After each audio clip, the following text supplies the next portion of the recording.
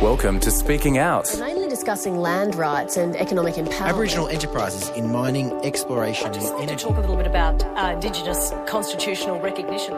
With Larissa Behrendt. It's a fresh view coming on ABC Radio. I think it's critical that more work is done in the prevention space. We shouldn't need a post-vention service if we were doing prevention well enough.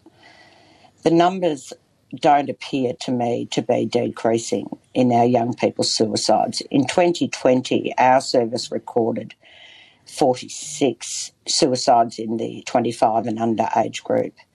This year, so far, we already have 27. Community and culture stemming the rates of First Nations youth suicide and self-harm, and a fresh approach to the provision of culturally appropriate early childhood education and care. Moving to investigations is new for us, and we just think that the department is too quick to remove and too slow to refer families to supports. And I believe if we have the capacity to investigate, I believe a lot more families will get help earlier. This is Speaking Out. I'm Larissa Behrendt. And joining me to discuss the hot issues of the past week are Indigenous Affairs Editor with Guardian Australia, Lorena Allam, and the Chair of the Bangarra Dance Theatre, Philippa McDermott. Hearings into an inquest into the 2019 death in custody of 20-year-old Bailey Mackender were held in New South Wales this week. Mr Mackender was on remand in the Central Coast Carry-On Correctional Centre when he was taken to Gosford Hospital, where he managed to jump a concrete wall before falling 10 metres. The inquest heard this week that his death was avoidable. Lorena, you follow these cases closely. What have been your observations about this case and this inquest? Well, firstly, it's becoming all too familiar that families congregate at the coroner's court.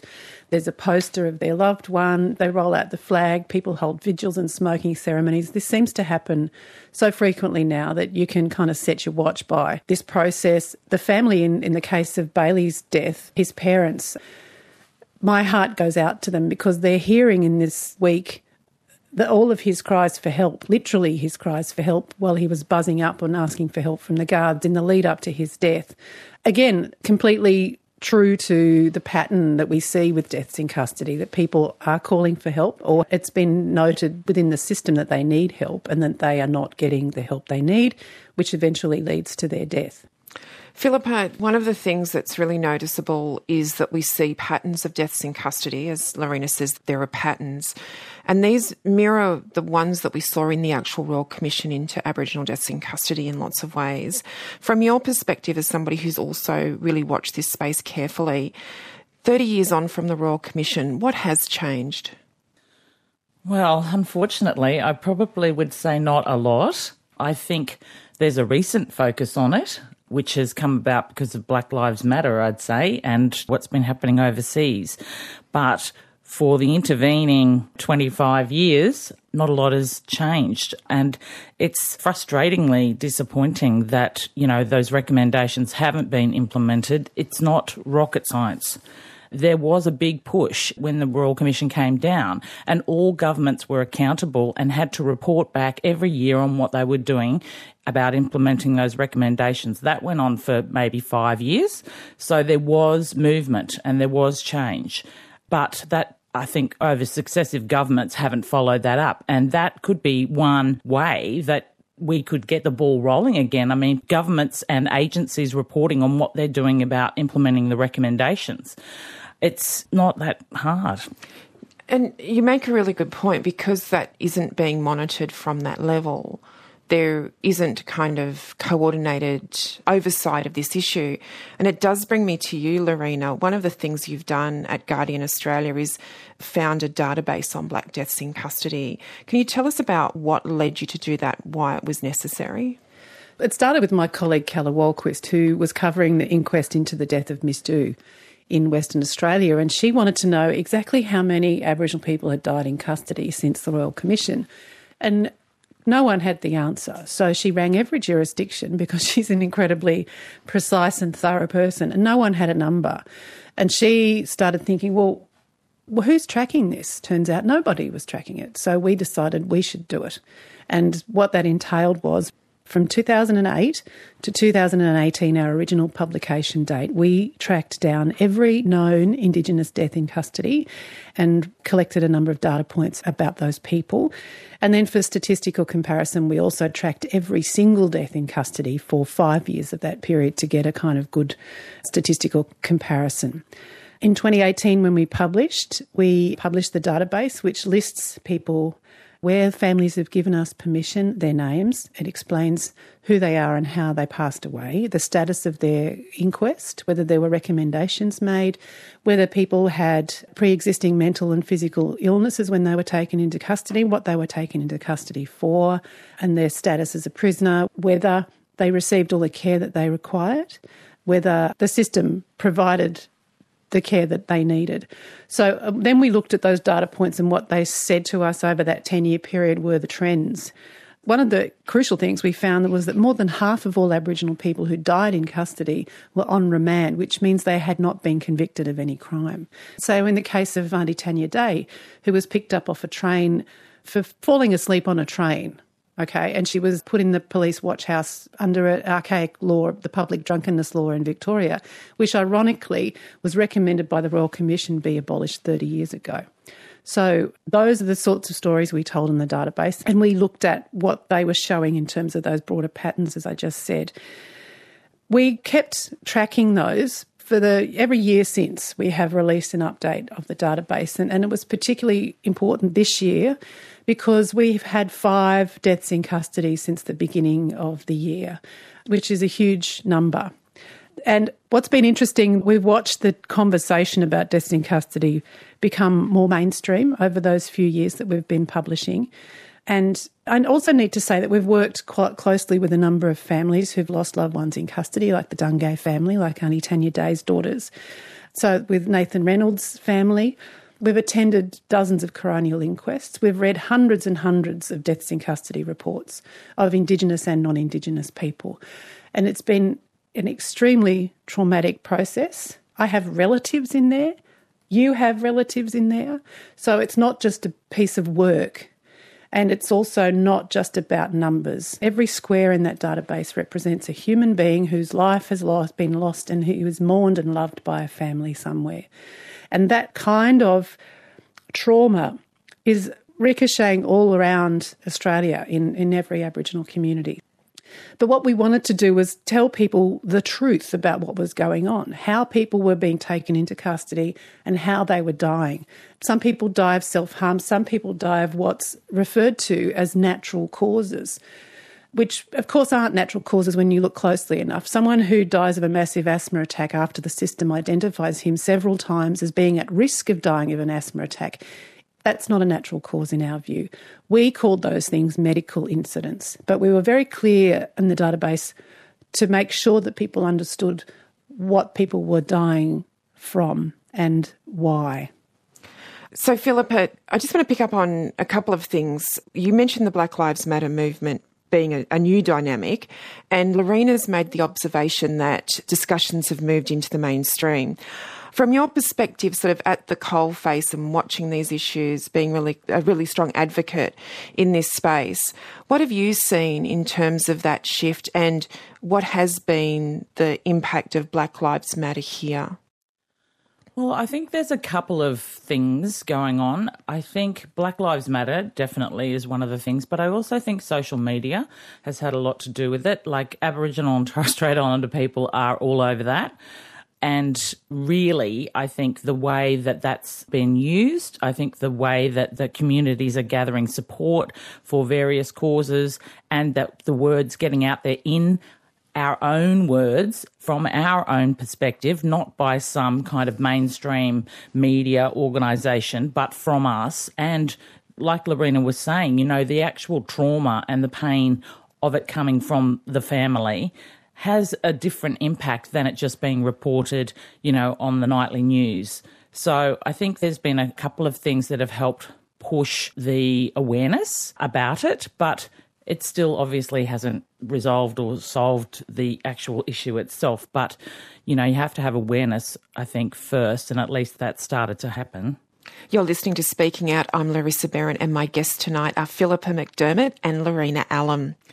In other news this week, a police officer in New South Wales has been charged over an alleged assault on an Aboriginal youth last June. The incident, which involved the officer performing a leg sweep on the teenager at Ward Park in Surrey Hills, was captured on video and subsequently went viral. Lorena, what did you make of the fact that the officer was actually charged in this case? I guess because the matter will now be before the court, we should be careful what we say. But in the case of that young man, I think it happened at such a time when the Black Lives Matter movement here was at such a peak. We were already talking about what had happened to David Dungay and any number of other Aboriginal people who'd died in custody. And rally organisers were fighting in the Supreme Court to be given permission to rally while these COVID restrictions were on. And the police were quite opposed to the rally at first.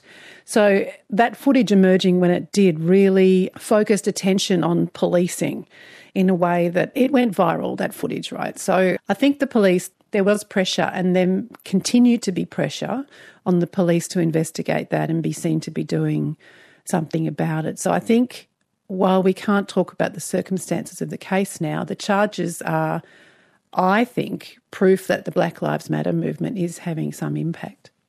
Philippa, what do you think the impact is of mobile phone technology now on police accountability?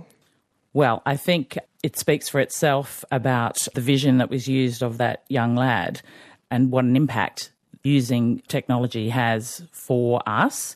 There are apps now, CopWatch and what have you, and, you know, people in the legal profession and who support us and other protesters or people on the street are saying to use that kind of vision because it can count as evidence. So I think it's really appropriate for, you know, especially young people who feel like they're marginalised as it is, that they should know their rights about that they are allowed to film those kind of things as long as they don't get in the way of any of the arrests or whatever's going on. But you can find out, you know, how to use it, and I think it's a really great tool. You make the point, rightly, that such footage can be used as evidence, but do you see when something like that goes viral that it actually changes community perceptions about the issues? It's a truth-telling, isn't it? I mean, you see them there in the vision and it happens. It's their word against ours, really, quite often in these kind of cases. So who knows, you know, hypothetically, someone could have tripped over or la, la, la, la, la. There's always these, you know, different kinds of excuses. So I think that's where it really has the biggest impact. This week, the federal government announced a travel ban on people travelling from India due to the COVID situation there. It announced penalties of fines of up to $66,000 and imprisonment for up to 5 years for breaches of the rule. Philippa, what did you make of the ban? Well, it's pretty complicated in a lot of ways, but it does seem like it's gone above and beyond a reasonable kind of measure. And I think there are some lawyers that are having a look at a challenge that it might even be unconstitutional. So it's going to be interesting to follow how it pans out. Lorena, what were your thoughts? I've heard a lot of people say that this is objectively racist, and on the face of it, I'd agree with them. I mean, when COVID was ravaging the UK and Italy and Portugal, we didn't do this. So it's easy to see how people would assume this is a racist response because this is Indian people who are, you know, suffering in extremis, and this is how we respond. I think it's kind of shameful, really. It may be, as Philippa said, unconstitutional. It's certainly disturbing that we would refuse re-entry to our own citizens, and that is a worrying precedent that we all should be concerned about, I think. Well, finally tonight, a man fishing on Lake Wellington found himself face-to-face with a tiger snake while out on his tinny, and it was 11 kilometres back to shore. Such a trip would be the stuff of nightmares for many of us. And it's made me wonder, what's the hairiest situation you found yourself in, Lorena? I feel sorry for that snake. I'd be saying, look, mate, you have the boat, I'll swim home. So, the hairiest thing, well, literally, I was driving home one afternoon with the sun in my eyes and a huntsman spider about the size of my fist ran across the windscreen on the inside of my car, and I thought I was going to die. I screamed, I took my hands off the wheel. I did everything wrong. I hit the brake, I took my hands off the wheel. I thought, yeah, this is... So that took several years off my life, and now everyone laughs at me, but I carry fly spray in the car. Oh, God. I know. I don't know why that's going to save me, but that was my incident, yeah. What about you, Philippa? Well, my incident is with a huntsman's bite in my car. Funny enough, I was driving my daughter to school one morning and I had a skirt on and I was driving a manual car and a huntsman ran up my leg. Oh, my God. Yes. And I did do the right thing. I pulled over to the curb and then just I put the handbrake on, jumped out of the car thinking God knows where it had gone. I was screaming and my daughter had no idea what was going on and I was trying to, get rid of it and I found it, thank goodness. But that was pretty scary, especially when you're driving and then also trying to drive a manual because, you've got like one foot on the clutch and, so that was, we still talk about that story today. Yeah. Well, my guests this evening have been Indigenous Affairs Editor with The Guardian Australia, Lorena Allam, and Chair of the Bangarra Dance Theatre, Philippa McDermott. You're listening to Speaking Out. It just comes down to showing, sharing, respecting. The world from an Indigenous perspective on ABC Radio. This is Speaking Out on ABC Radio, Radio National, Radio Australia, on podcast and the ABC Listen app. I'm Larissa Behrendt, and if you like what you're hearing, why not rate us on your app, and that way other people can find us and hear our stories as well. 2 years ago, the Morrison government announced the appointment of the country's first National Suicide Prevention Advisor. The move was in response to the deaths of 5 Aboriginal girls aged between 12 and 15 in January that year. So, how much progress has been made in stemming the rates of self-harm amongst First Nations youth since that time? We'll bring you more on that shortly, but right now, some music. This track is by Thelma Plum. It's taken from her 2013 album Rosie and is called Father Said.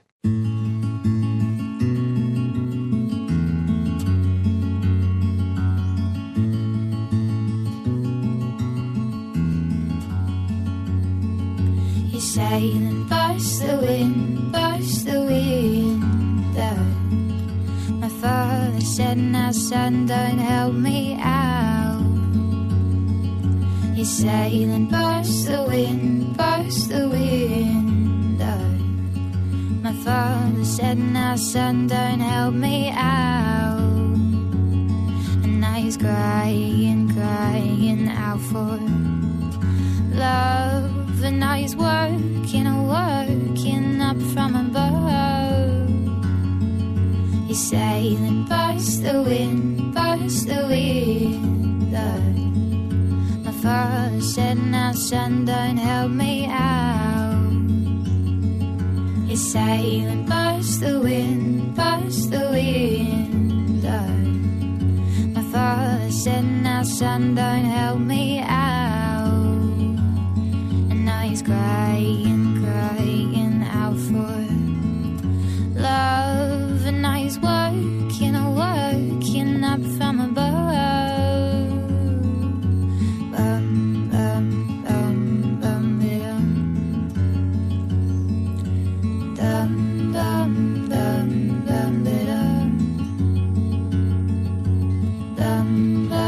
dum, dum,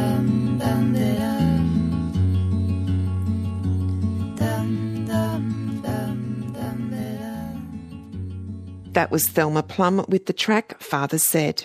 This is Speaking Out. That's the key to it all, keeping connected to country. On ABC Radio. Disturbing figures released by the Australian Bureau of Statistics have shown that suicide is the leading cause of death for First Nations children aged between 5 and 17 years old. In 2019, suicide rates for Aboriginal and Torres Strait Islanders were more than double the rate for non-Indigenous Australians. And figures from the Australian Institute for Health and Welfare show that young First Nations women are 60% more likely to be hospitalised for self-harm than their male counterparts. The crisis made national headlines 2 years ago following the deaths of 5 Aboriginal girls aged between 12 and 15 in January alone. It prompted peak medical and health bodies to pressure Prime Minister Scott Morrison to declare First Nations child suicides a national emergency. In response, the head of the National Mental Health Commission, Christine Morgan, was named the country's National Suicide Prevention Advisor. But the leading community organisation that has been consistently working to bring about change is the National Indigenous Postvention Service, THIDLI. Jacqueline McGowan-Jones is the CEO and she joins me now. Jacqueline, welcome to the program. Thank you for having me, Larissa. Now, before we get into the issue, I just wanted to find out a little bit more about you. Can you tell us where you grew up? I grew up in Victoria, in Bendigo, on Dja Dja Wurrung country. And my father was adopted and his heritage was then discovered to be Indigenous, as we did lots of searching through Link Up while I was working with the Bringing Them Home Task Force. And my family connections are Warramungu and Arrernte. So who were your greatest influences when you were growing up? What shaped your worldview? I think obviously my mum, she was the constant in our life. My dad had a very challenging upbringing and challenging life. But also at that time, Carolyn Briggs was in Bendigo when I was a teenager and she had an immense impact on our family and our lives. So I think, she brought home to me how important it was to look for our family, to be connected to our culture, that the strength that is in culture was terribly important. And that began my journey. And what prompted you to get into this area of work? What's led you down this path? In October 2015, I came home from a work trip and my mother was living with me and I found she'd taken her own life. And I had also been helping to care for my daughter niece, who had very significant mental health issues and made numerous attempts on her own life. And it just felt to me that I could bring something to the discussion and to the service with lived experience. Unfortunately, 3 months ago, my daughter niece also completed suicide. Oh, I'm so sorry, and thank you for sharing that with us. What's the primary focus of the work that you do at THIDLI? Our primary focus is to prevent what we call contagion or eco-suicide. Those siblings who lose a sibling to suicide are 2 to 3 times more likely to take their own life. And when we consider that our children and young people already have a suicide rate of 7 times more than the broader population, it is critical that we do something to prevent those young people taking their own lives when they lose a friend or family member. From what you've seen, from your very personal experience and the work you do, how do cases of suicide and self-harm impact our First Nations communities? The impact is far greater than the broader community. There's a lot of evidence and research out there that says when somebody takes their own life, up to 135 people are directly impacted. For Aboriginal and Torres Strait Islander people, where we're living in much greater size of communities and have a broader definition of what is family, that number can be up to 4,000. If you've got a community of 3,000 to 4,000 Aboriginal or Torres Strait Islander people, like we do in some of our remote areas, the whole community is affected by suicide. So that number of 135 can be 100 times more for our people. What does the research show in terms of the factors that contribute to the disparity in the number of cases between First Nations children and the broader community? There's been a lot of research done, but Michael Chandler has done a huge amount of work in Canada. And that work shows that in those bands or differing cultural groups, where there's cultural continuity and connection, there's almost no suicide. In Australia, the research done predominantly by people like Pat Dudgeon and Uncle Tom Kelmer also shows that the strengthening of culture and connectedness reduces the likelihood of suicide. However, in Australia, we also have transgenerational trauma and contemporary disadvantage and discrimination that continues to cause mental health problems for our families and communities. We have also discovered, of course, that child sexual abuse can be a factor in suicide. But I am concerned when people suggest that the only reason our children and young people are taking their own lives is because they were abused. We know that discrimination, disconnection from culture, country, family and community through stolen generations, through child protection activities that don't try hard enough to place our children with kinship carers, and those sorts of things contribute greatly to the deaths in our children and young people from suicide. Just want to pick up on something really important that you've said there. What role does culture play in the healing process for families impacted by suicide or self-harm? A connection to culture is critical. The social and emotional wellbeing framework developed by Pat Judge and Graham G and others shows all of those areas that are important to us feeling safe and strong in self.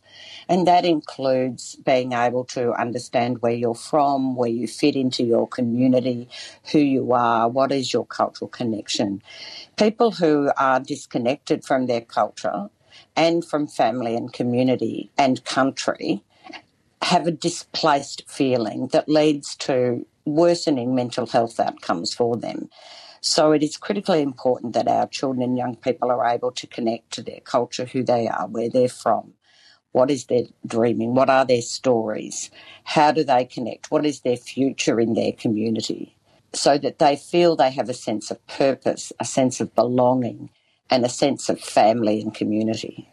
Fiddly is the country's only First Nations provider in the area of postvention services. From your perspective, what is the need for more community-controlled support in the sector? Look, I think it's critical that we do something about this. There is a significant amount of funding goes into mainstream services, and don't get me wrong, some of those services do good work with our families and communities.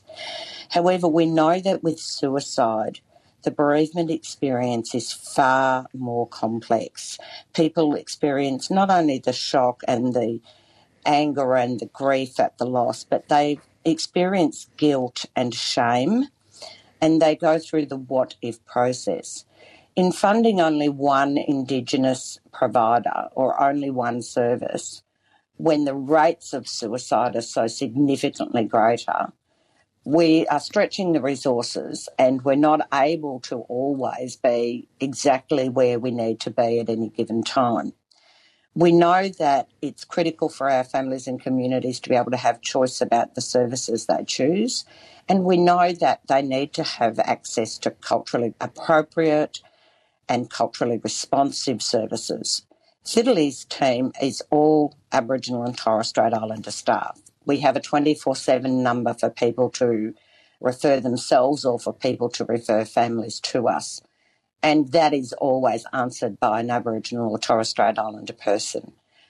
That can be the first step to connecting to somebody, because they know that we know and have experience similar to them, and they feel that immediate sense of connection, which is critical if you're going to engage with a service provider. In 2019, following the suicide deaths of 5 Aboriginal girls in the space of a month, the federal government named the country's first National Suicide Prevention Advisor. From your perspective, being on the ground at the coalface, how far have we come in addressing the rates of self-harm in our communities since that announcement?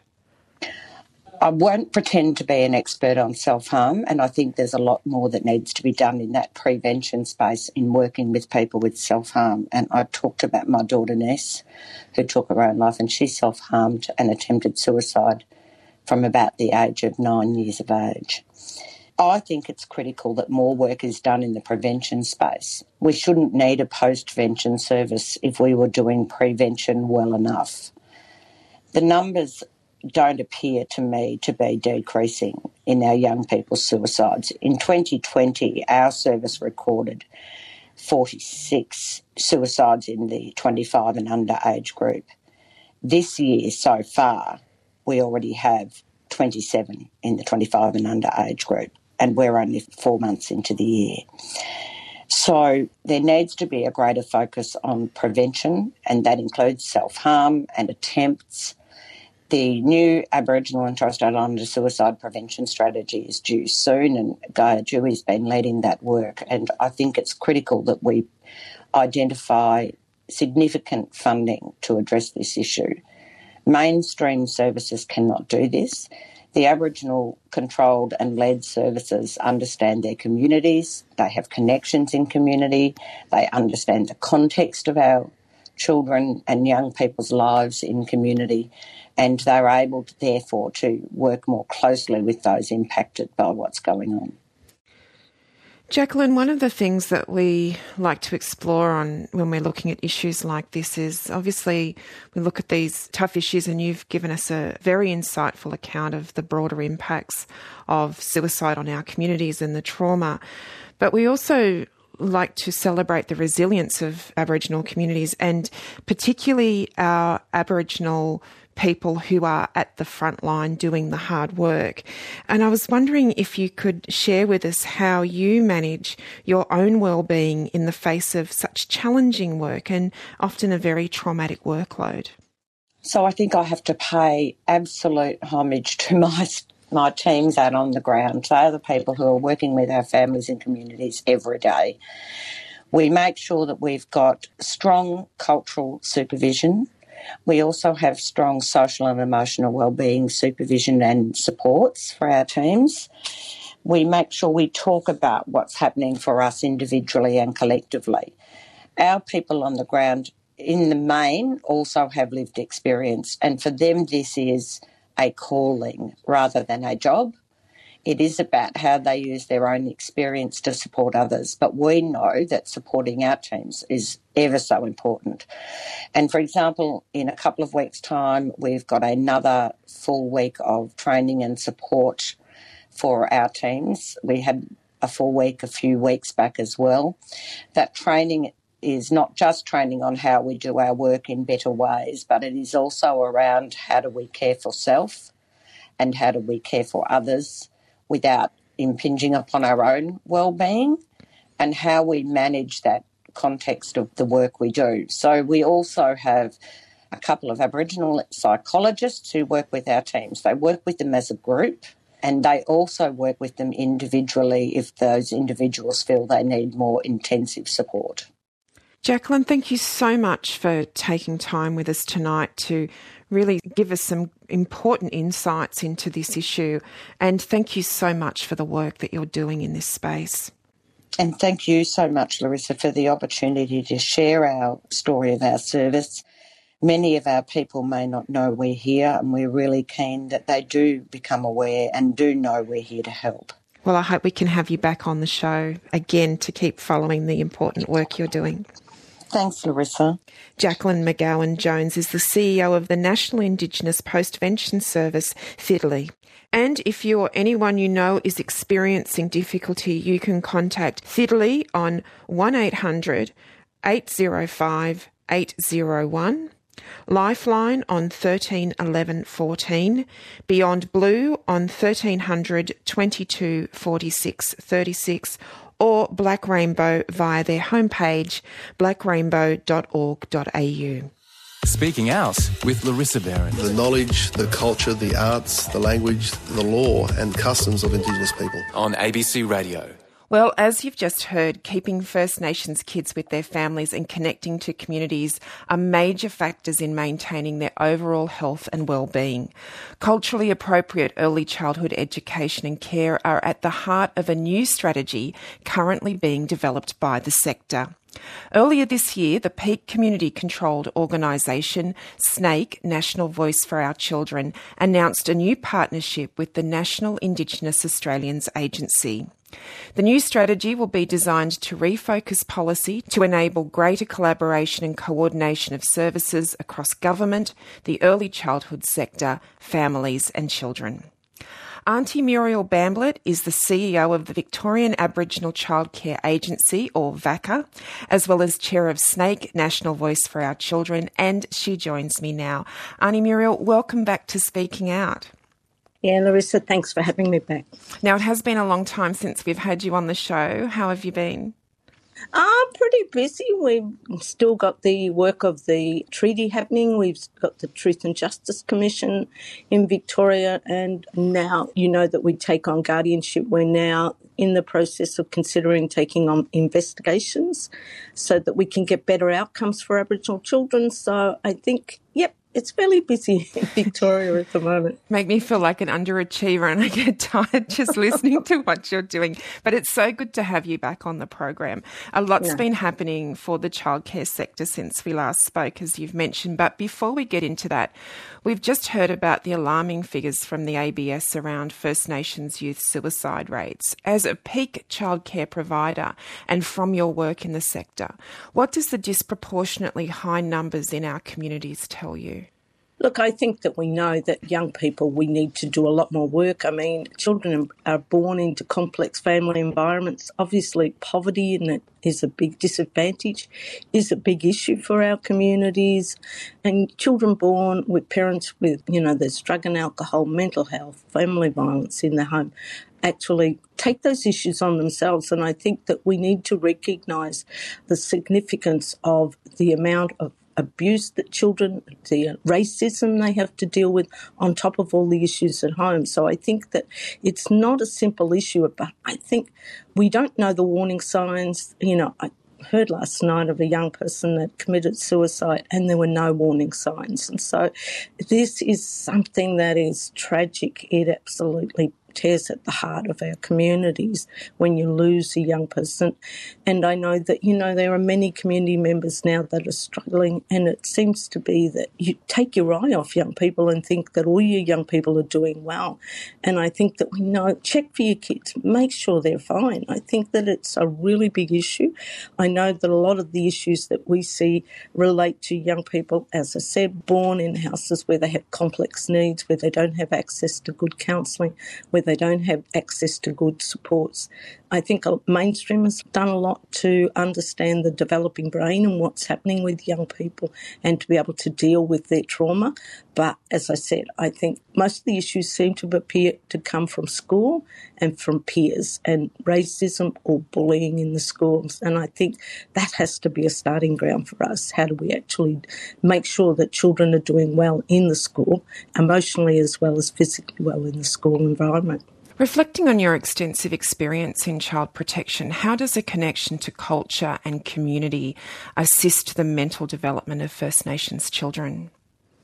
Look, obviously a lot of our work is around returning children to country, being able to make sure they've got a cultural support plan, making sure that they've got genealogy, Aboriginality. Our role really is to, for many Aboriginal children that have got no connection, is really about giving them a sense of who they are, because, it's a well-known fact. Many of our carers are non-Aboriginal people, and children growing up in an environment where they can't see their culture, where they don't live with their Aboriginal culture every day, acculturate into a different society and a different way of living.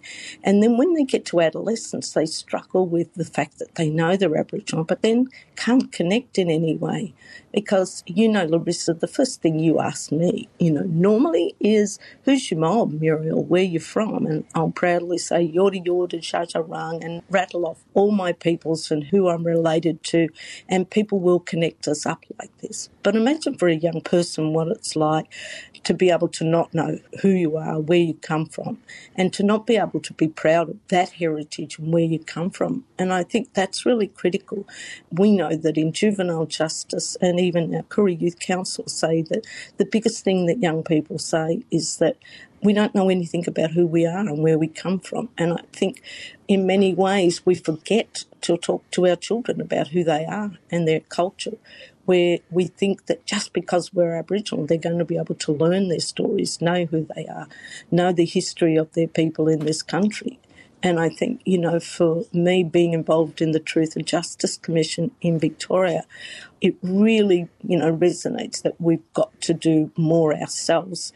We can't say we're Aboriginal without taking on responsibility and obligations for pursuing all of our nations, all of our Aboriginal people, keeping our stories, our traditions, our ceremonies alive. I think that we just blissfully go on, throughout our life, living and being an Aboriginal. But we have to take greater responsibility for the revival and, obviously for our people to still exist in this country. Otherwise, our footprint will be gone. Given all of this, why is the new strategy that you're working on so important, and how does it differ from past approaches?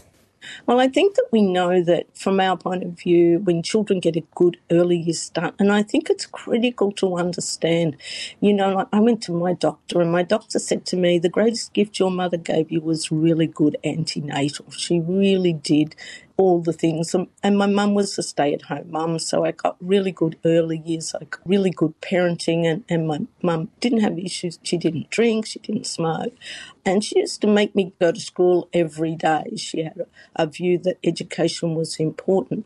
And I think we know that, when children have really good early years, good maternal and child health, good early years as far as access to good childcare services, and particularly Aboriginal ones, we know that our Aboriginal services are more than just an education base. They actually provide parenting support. They actually see as well for us children that have got issues as far as what's happening at home, and we're able to address it early enough. And so I think our early years services are critical to our Aboriginal communities. So if you go to every remote community in the Northern Territory, they have an early years centre, and you can see they run play groups. They work with young mums, they work with young dads, they actually provide nutrition programs and all sorts of supports to family, as well as providing early years services to young children. And so when children go to early years services, we can actually pick up whether they've got developmental issues, whether there are health issues, hearing issues, teeth problems, all those things. That's a holistic early years service which many of our Aboriginal communities deliver. And so Snake's view is that really we want all Aboriginal children to have the best start in life, to be able to make sure that they're school ready when they get to school, that they're prepared for and understand the school environment, understand peers, understand how to be able to negotiate the school system. And so, like my children went to YAPRA, which is a multifunctional Aboriginal children's service. And my children were, when they went to school, and my son went to pick my granddaughter up one day at school, and my son saw him playing with a number of Koori kids in the school. And he said, "Oh, you're playing with your friends." And she turned around and said, "They're not my friends, they're my cousins."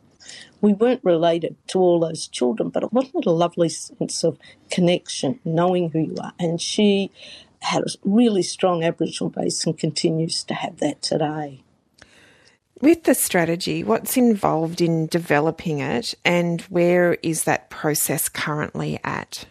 Well, we've been working with the Commonwealth, so it's got a number of elements. Obviously, we do want to look at capacity building the current sector, and so it is about a workforce. And so many years ago, governments invested in health workforce and they invested in early years workforce.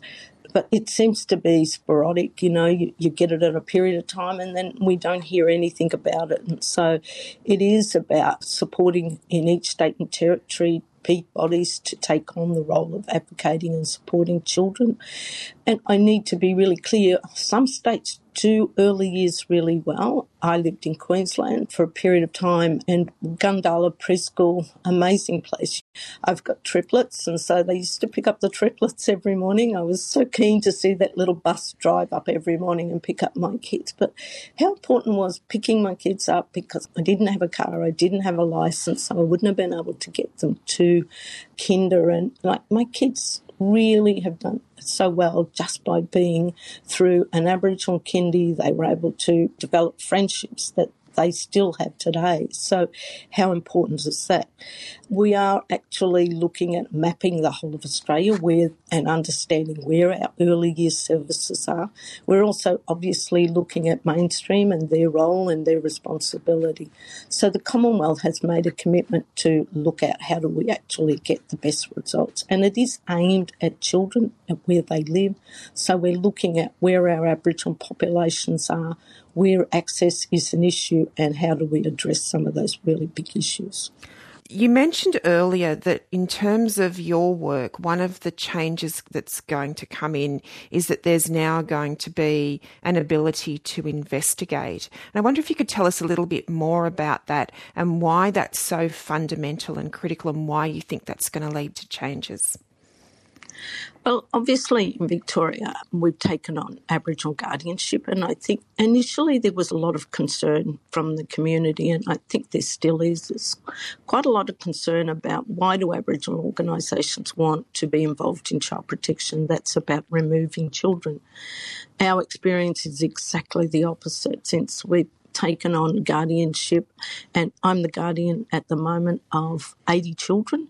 And so what we've seen is the department, they measure success with the numbers of children that go home, and so reunification is really critical. And children going home, and particularly children that have been on long-term orders, we do a high five when one child goes on once they've been on a long-term order. And what we're seeing is the reunification rates for Aboriginal organisations is significantly higher than what the government and mainstream. So what we've seen is the department has a 12% rate of reunification of Aboriginal children.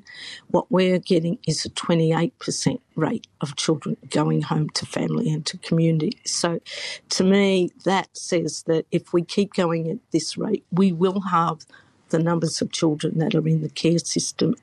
And that's critical because Aboriginal people hang in there. They know how to get the best outcomes. They know referral pathways. We're supporting grandparents through brokerage, through targeted care package, through helping them put extra bedrooms, get bigger houses, all those sorts of things that you need to do to be able to take on the care of your children or to keep your children with your grandparents in their communities. So all those things are critical aspects of our work.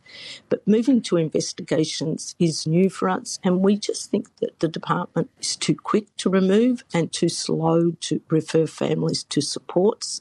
And I believe if we have the capacity to investigate, I believe a lot more families will get help earlier, and we will be able to identify and work with all the other institutions that are out there. So we can work with the childcare centres, we can work with the police, we can work where we know children are notified, where organisations or systems seek our kids at risk coming to their services. So we know that at schools, we know teachers are the biggest notifiers of children at risk, and they see children who come to school without lunch. They see children that come to school with sores, with different things, children that will tell them that things are happening in their home. So they notify. We want to be able to get those notifications and go with mum and dad and find out what's going on. There's different ways of doing it. We've been working with Aboriginal Housing Victoria during COVID. You know, we knew that a lot of our families couldn't get out of the houses and out of the homes. And so what Aboriginal Housing did is actually got a family support worker, and their role was to do a wellbeing check on all the families. And we offered referral pathways to our organisation to, you know, make sure that families were linked into appropriate supports, whether it be food supports, whether it be emergency relief, whether it be access to our parenting programs, drug and alcohol, mental health, homelessness, all those supports. Within the first week, our numbers skyrocketed. People don't realise that in public housing, many of our families are struggling, and we don't offer support to them. We just provide public housing. We give them a house, but we don't actually support them to live in the house. And so I think we often need to think innovatively and differently about how do we actually service our people and how do we look after people that are vulnerable. There are many opportunities, and I think COVID showed us that digital poverty was the biggest issue that we were dealing with. And how do we get to such a terrible situation with so many children not having a computer or even access to the internet in the home? How do you do your homework, Larissa? We were really, really gobsmacked to see how many parents themselves were illiterate, didn't know how to turn on a computer. How do you support your child to do home learning when you can't read and write yourself? You don't know how to use a computer. So those sorts of things are the things that I believe that the Aboriginal community-controlled organisations deal with, and people don't often see it. It's so interesting to hear you give us those case studies because it really emphasises a theme that comes up in a lot of our conversations, which is the critical role that our community-controlled organisations play and how they're so much better placed to deal with issues at the coalface. Given, as you mentioned, the challenges of the current environment and social restrictions regularly placed on states and communities due to COVID-19 and our cultural need to engage with our communities, how have you maintained your strength and what's kept you motivated through this last period? I think, I'm so lucky I've got a really good team. I mean, we did take a greater focus on wellbeing of all of our staff at Backer, and I got so many wellbeing packs at home here, and even 3KND dropped off a wellbeing pack to me. The things that we did during COVID, I would hope that we continue to do. We dropped food off to elders. We dropped wellbeing packs off to elders. We still delivered on our essential services. We still had to make sure that we had children in sight. We still had to make sure that carers were supported. We were doing wellbeing checks and dropping off parcels of food. We were supporting our families. I think that everybody thinks it was a health crisis in the Aboriginal community. We didn't see it as just a health crisis because we knew that we were the most at risk because of our compromised immune systems, but we also knew because the way our Aboriginal families congregate, and there was no way we were going to be able to address because we had overcrowded housing. And so we all knew that we had to look after the well-being of our communities. But it was our work with elders, I think, that we really excelled. We had a theme at VACA where no one gets left behind. There was a Blackfella COVID helpline set up, or Facebook page set up, and we saw young people dropping off parcels of food, and we saw other Aboriginal people volunteering to pick elders up and take them shopping.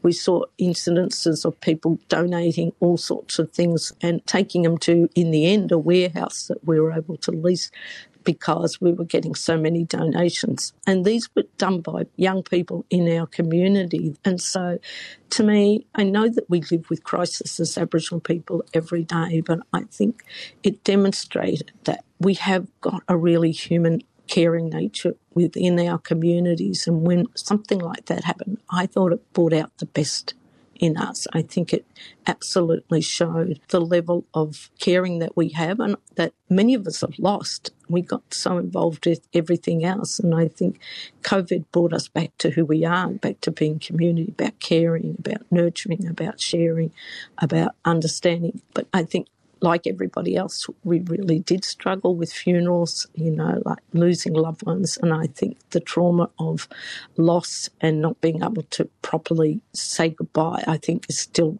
something that we're challenged with here in Victoria. And I know that, many are still struggling with the significant mental health issues after COVID. And so, the government's working on how do we actually do things to be able to help people get over lockdown. Aunty Muriel, it's always a pleasure to speak with you and hear the wisdom you have to share. Thank you so much for the work that you're doing and for taking the time to speak with us tonight. No, thank you for having me. Always love having you on the show. Aunty Muriel Bamblett is the CEO of the Victorian Aboriginal Childcare Agency, or VACA, and the chair of SNAKE, National Voice for Our Children.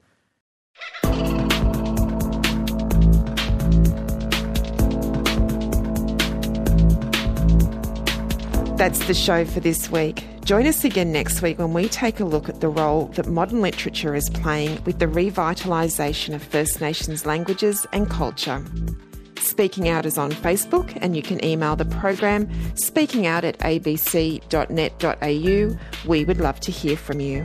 I'm Larissa Behrendt, and this is Speaking Out.